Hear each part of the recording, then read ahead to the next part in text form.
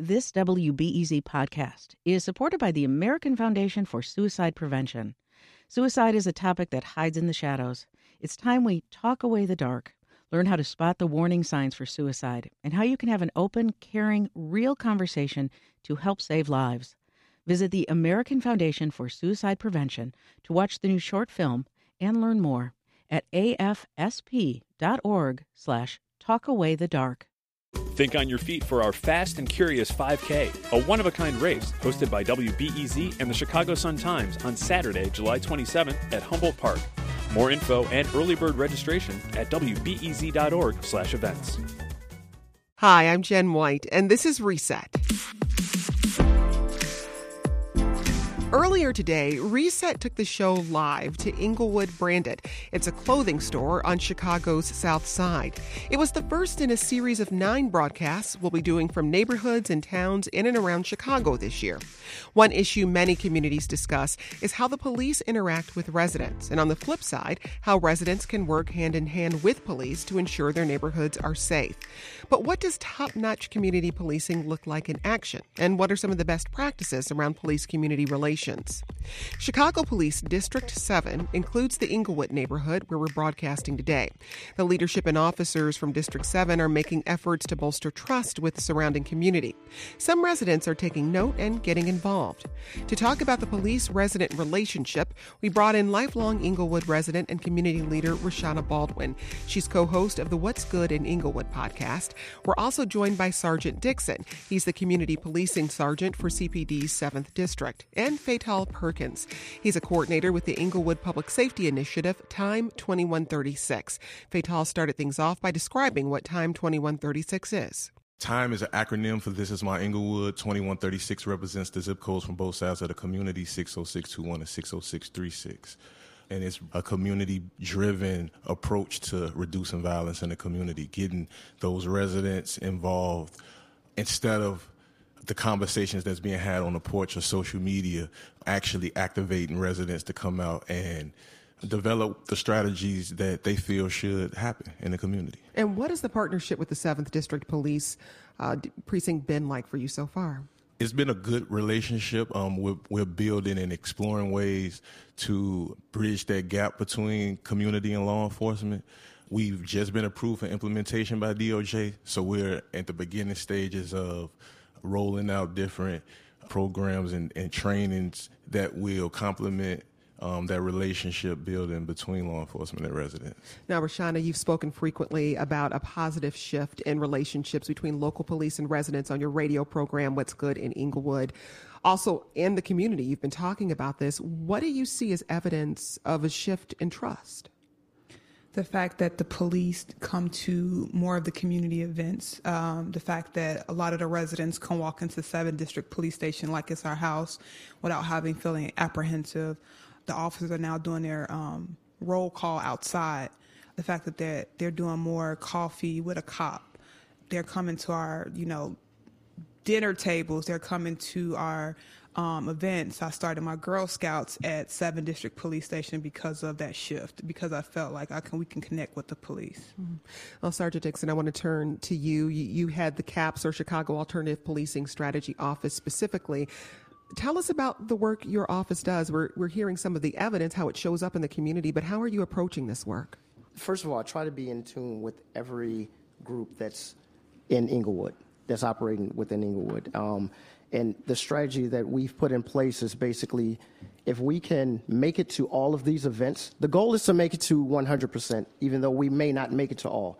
I stress to the officers that these are times that we can actually show people that we're not robots. We can show them that we're not full enforcement. We like to laugh, we like to joke, we even eat, So if we show up to these events when we're not in enforcement mode, it opens up dialogue. So now people, they see us in a more relaxed setting, and we can actually have decent conversations about whatever they want to speak about. So part of it is about just being more visible in the community. But when we talk about rebuilding trust, that's a serious endeavor. How do you tackle that challenge in a community that may be skeptical about working with police, collaborating with police? How do you start that work? I think a lot of it comes with our communication. We have to speak more And sometimes a simple explanation goes a long way. Sometimes we will take action and people don't understand exactly why we did what we did, but taking a step back and actually conversing with whomever we're dealing with and say, listen, these are reasons we've done what we did. The department is constantly going through changes, all right, and this is for the better. The department is definitely not the same department that it was 5 years ago, 10 years ago, or even 20 years ago. So we're forever evolving, and we realize that dealing with the community or working with the community in addition to community organizations is going to be the way that's going to lead us to where we actually want to be. Fatal, I'm curious, from the community perspective, when it comes to that issue of rebuilding trust, what do community members need to see to feel like this is a relationship worth rebuilding? We have an amazing CAPS department at 7th District, right? But I think that energy needs to be transferred to the officers that patrol the beats. There's one portion of the police that's like engaged and showing up, but then it's like I get this other experience from some of the officers, and it's not all, but some of the officers that may be patrolling a beat. So it's like that I'm really still not, you know what I'm saying? Mm-hmm, Sergeant? To this point, I just want to point out that one thing. Usually when the officers are, like the beat officers on the street, they're constantly responding to calls. So you probably won't get the friendliest officer who's showing up depending on what the call is. Because, once the call come out, they receive it and they process it. So now they have to get themselves mentally prepared for what they're about to step into.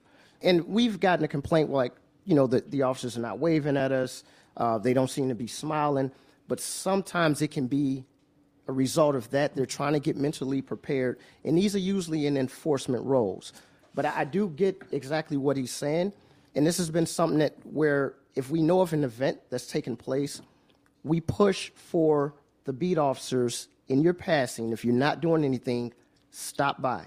We want people to see you when you're not in enforcement mode, because now you're going to get a different officer. If we're going in and we're ramped up because, the call is saying that somebody's being hurt, they have to mentally prepare themselves for what they are about to step into. And like I say, if they're, to and from, like maybe they're headed to lunch or, a little bit of downtime, these are times where you actually get, you get to see the real personality of the officer if we can get them at these events. So we're definitely working to tighten that up. Brashana, talk a little bit more about what you're seeing on the ground. We absolutely do see it. When you talked about the trust and how is it built, it does take more of the officers that come from 7th District to look like us, that's on the streets. And I think we kind of saw that shift when we first started getting black commanders. Around in 2010, when I really started getting active, that's when I started to see the shift that you had the police officers that represented the actually community of Inglewood. We still need to see more of the non-black officers engage with us, and that's it. Probably what Fatal is speaking to. It just can't be the Sergeant Dixons or just the CAPS officers, but the other officers who are not African American, who are not black, coming out and engaging with us. And they're slowly starting to do it. Raydell Lacey does Not Before My Parents with chess, and I see some of the non-black officers who come in, peek their head in, and sit down and play chess. But their trust really started is when we started seeing more black officers. Not necessarily we needed more police in Inglewood, but we saw more officers that looked like us and started engaging with us and started being more, humanized. I think the police station is still predominantly not African American, but more diversity in getting the younger cops who are joining the force to get out of those squad cars and come hang out with us and come talk to us and come, engage with us. And they're slowly starting to do that through the different activities and events and what Sergeant Dixon just talked about. And talk a little bit about how you're using the precinct itself, how people are interacting with that space and coming in. I've heard about a chess club. You mentioned the Girl Scouts, Yeah. Brashana. What else is happening there? Usually when we have something that's community-based, if the time is available, if we can use that space to benefit the Inglewood community, then we try to grant that for them. Not Before My Parents is one. Another is going to be Girl Beautiful. And I know I'm going to forget like a few of them, and now I'm going to receive like hate mail because I can't remember. Girl Scouts, Rashada jumped in and said Girl Scouts, yeah. But we try to remain open to the possibilities, because ultimately the goal is to bring the community together. We're trying to put people together who have ordinarily not been in the same location. Yeah, go ahead. I was just going to say, I think one of the things that's worked really well in our commander actually reported out in a meeting with the mayor's office that we do this bike ride through the community, Roll in Peace, that during the day of Roll in Peace, that there's been 0 reported violence in the entire district the day that this bike ride happens, where I have an organization, Think Outside the Block, that organizes this bike ride, and we partner with 7th District, and we do a bike tour at night through the community that 7th District partners with us to secure the streets, block off traffic as we go through the community, but also leading up to the event where there's this opportunity to have a positive interaction with residents and the youth, where they're actually out helping, making sure there's air in the tires and bike repairs or anything, just interacting with the community. So we are currently at over 600 people show up to this event from all over the city to come ride through Inglewood in the evening. So, Rashana, how do you connect this relationship with the 7th District to community safety?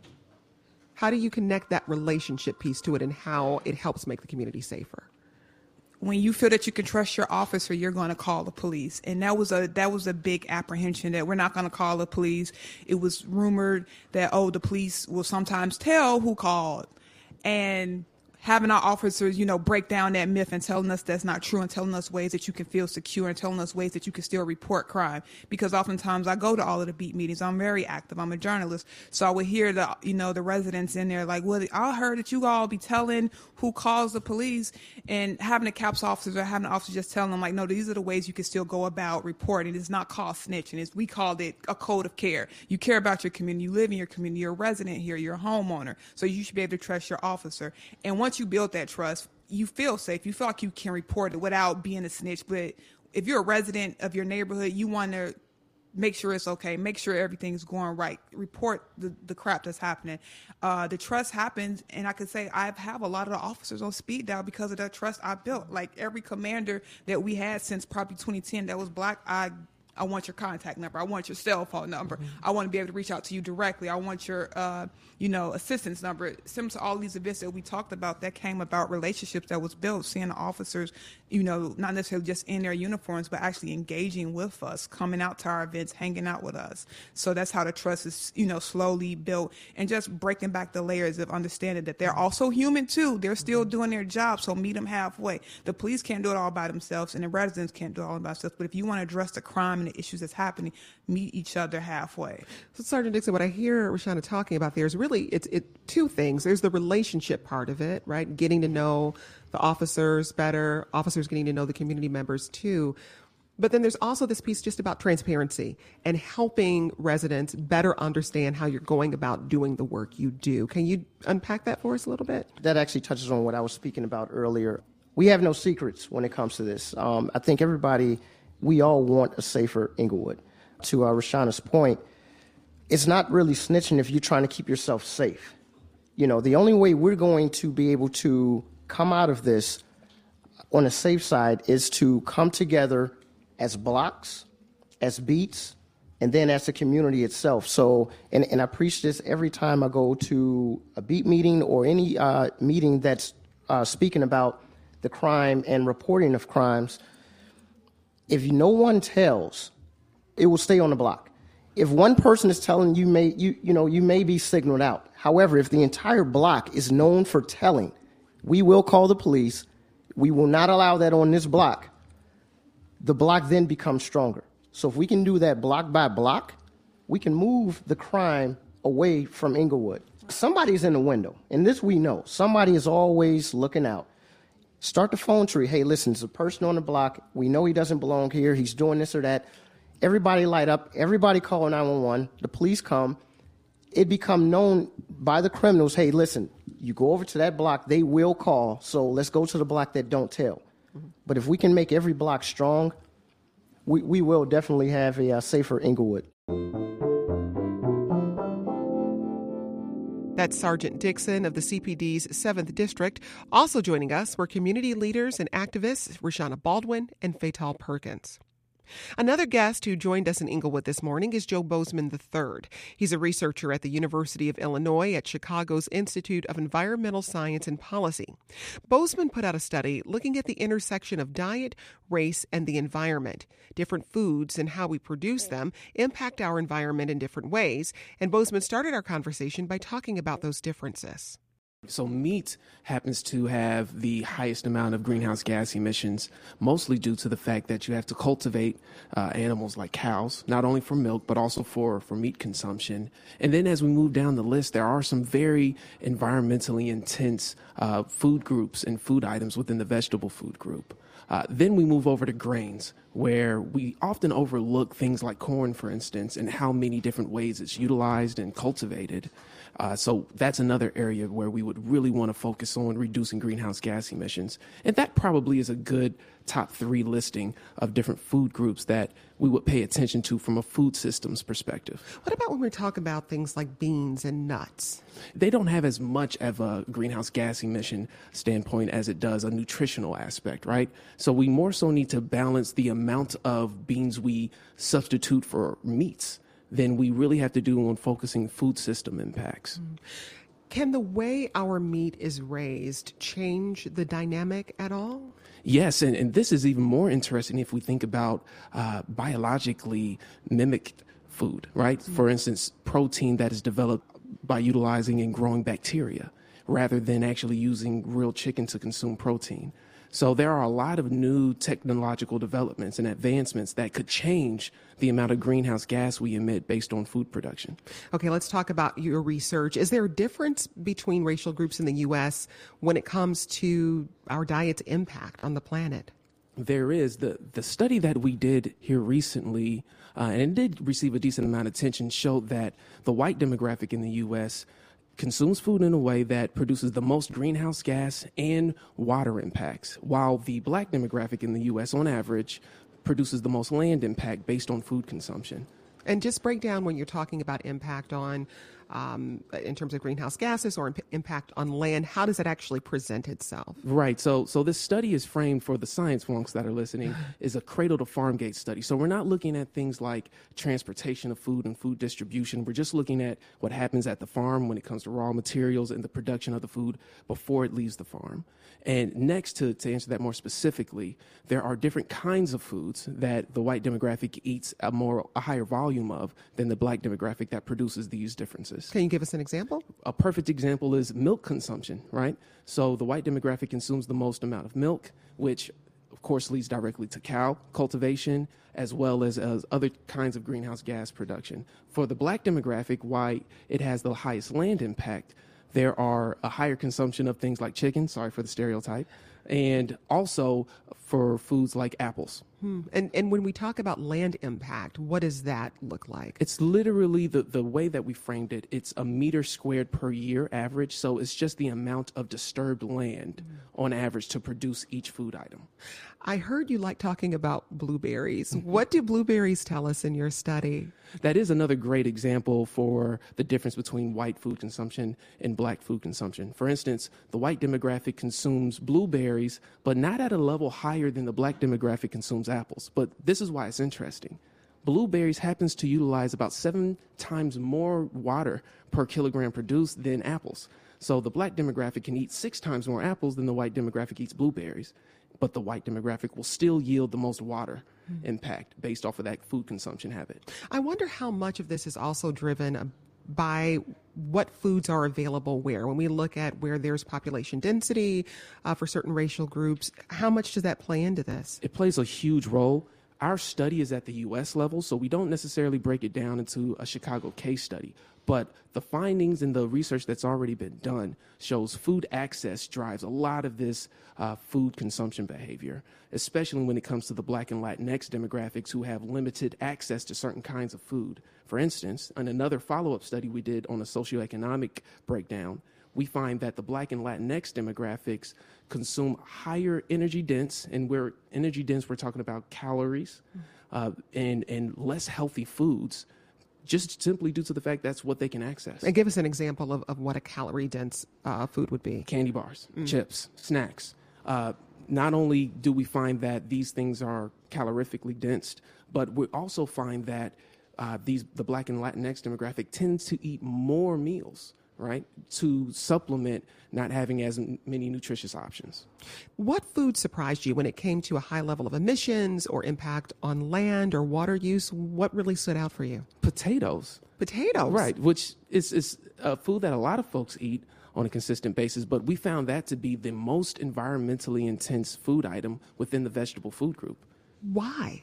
Well, it's simply put, I think we produce a decent amount of them, and we consume them at a high rate. So one thing that's important to highlight here, it's a marriage between the amount of land greenhouse gas and water utilized to produce the food, and we marry that with the amount of food consumed. So I just think it has a lot to do with the amount of consumption for potatoes in particular. Let's turn that around. Which foods were surprisingly efficient? One thing that I think we should be seriously considering eating more of is fish and nuts in particular, and reducing our consumption of red meat overall. And if we do that, in addition to consuming much less added sugars, which we haven't talked about here, soda pop and high fructose corn syrup, if we do those things, we're going to see systemic changes and reductions in greenhouse gas emissions, not only for the U.S., but for the entire world. So your study combines social science with natural science. Why was that the lens you decided to look at this through? Well, I have to be honest. I live in a household with a social scientist, firstly.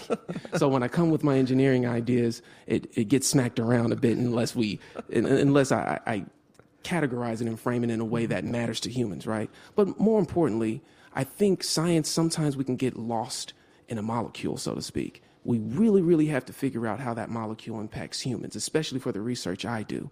So it was intentional from the beginning to look at food consumption broken down by race, not to single out a particular race, but we have to start developing policies and solutions that are effective. We're on the South Side right now, mostly Black demographic here.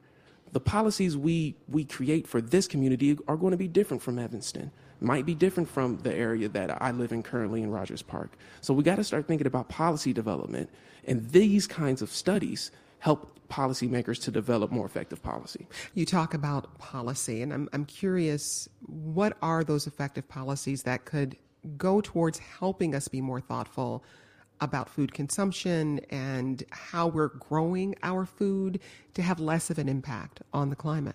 One policy solution we could have, and this is a bit technical, but one way to do it is to develop a policy based on the data that we have, but also have within the policy contingencies. If our policy, for instance, tends to marginalize the Black demographic on the South Side, instead of having to wait another 2 to 5 years to develop a new policy, why not have those contingencies already embedded in the policy? We know that policymaking is an imperfect system. We should go ahead and start developing contingent policies. And that's a new way of policy proposing, a new way of policy development, and it will require state, local, and potentially national level action to do so. Considering the fact that our food chain, how food ends up in our grocery store, how it ends up in our kitchen, it's not that we're just, getting food from the farmer down the road or anything like that. It's really a global process. Where do those policies need to happen? Is it the national level, or are we talking about something even beyond that? This is a perfect question. I just got finished writing a manuscript on this yesterday. So the Federal Trade Commission, for instance, has policy when it comes to imports and exports. We have the USDA, for instance. We also have policies in relations to even religious organizations and how they facilitate food and whatnot. So we're going to have to look at it at a federal level, I think, to facilitate regional and local level policies. So that's the sort of big picture, but I know from talking to people in my life, they're like, what can I eat? What should I eat? What are those small changes I can make in my life to, have less of an impact on the climate? What are your recommendations? Based on the research we've done so far, the average American needs to reduce about a 1.5 ounce amount of lamb chop a day of meat, of red meat in particular, and increase their nut intake by about a handful per day. If we just do those two things alone, we're going to significantly increase environmental quality, and then we're also going to see nutritional health increases. That's one way of going about it. Of course, increase fruit and vegetable intake. That's a little bit more well known. But there are some interesting studies about the microbiome, the bacteria in the gut.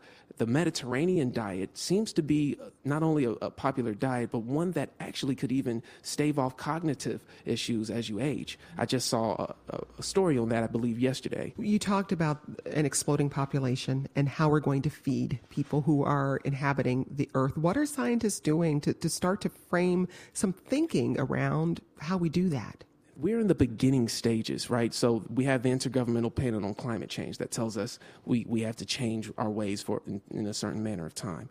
We don't really have the same thing equivalent at a food level.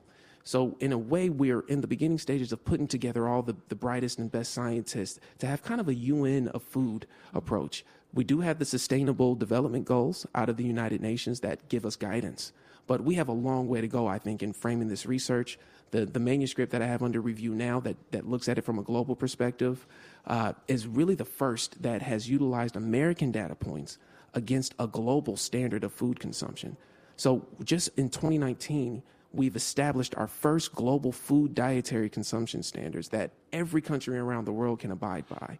So we have a long way to go to create policy and a groundswell of enthusiasm to adhere to these recommendations. That's Joe Bozeman. He's a researcher at the University of Illinois.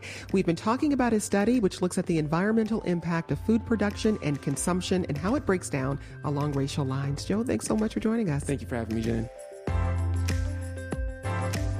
And that's today's Reset. Stay tuned for more conversations from a variety of communities in and around Chicago throughout the year. Until then, I'm Jen White. Thanks for listening, and let's talk again soon.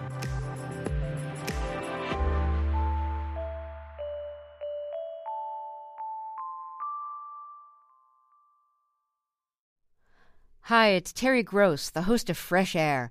We bring you in-depth, long-form interviews with actors, directors, musicians, authors, journalists, and more. Listen to our Peabody Award-winning Fresh Air podcast from WHYY and NPR.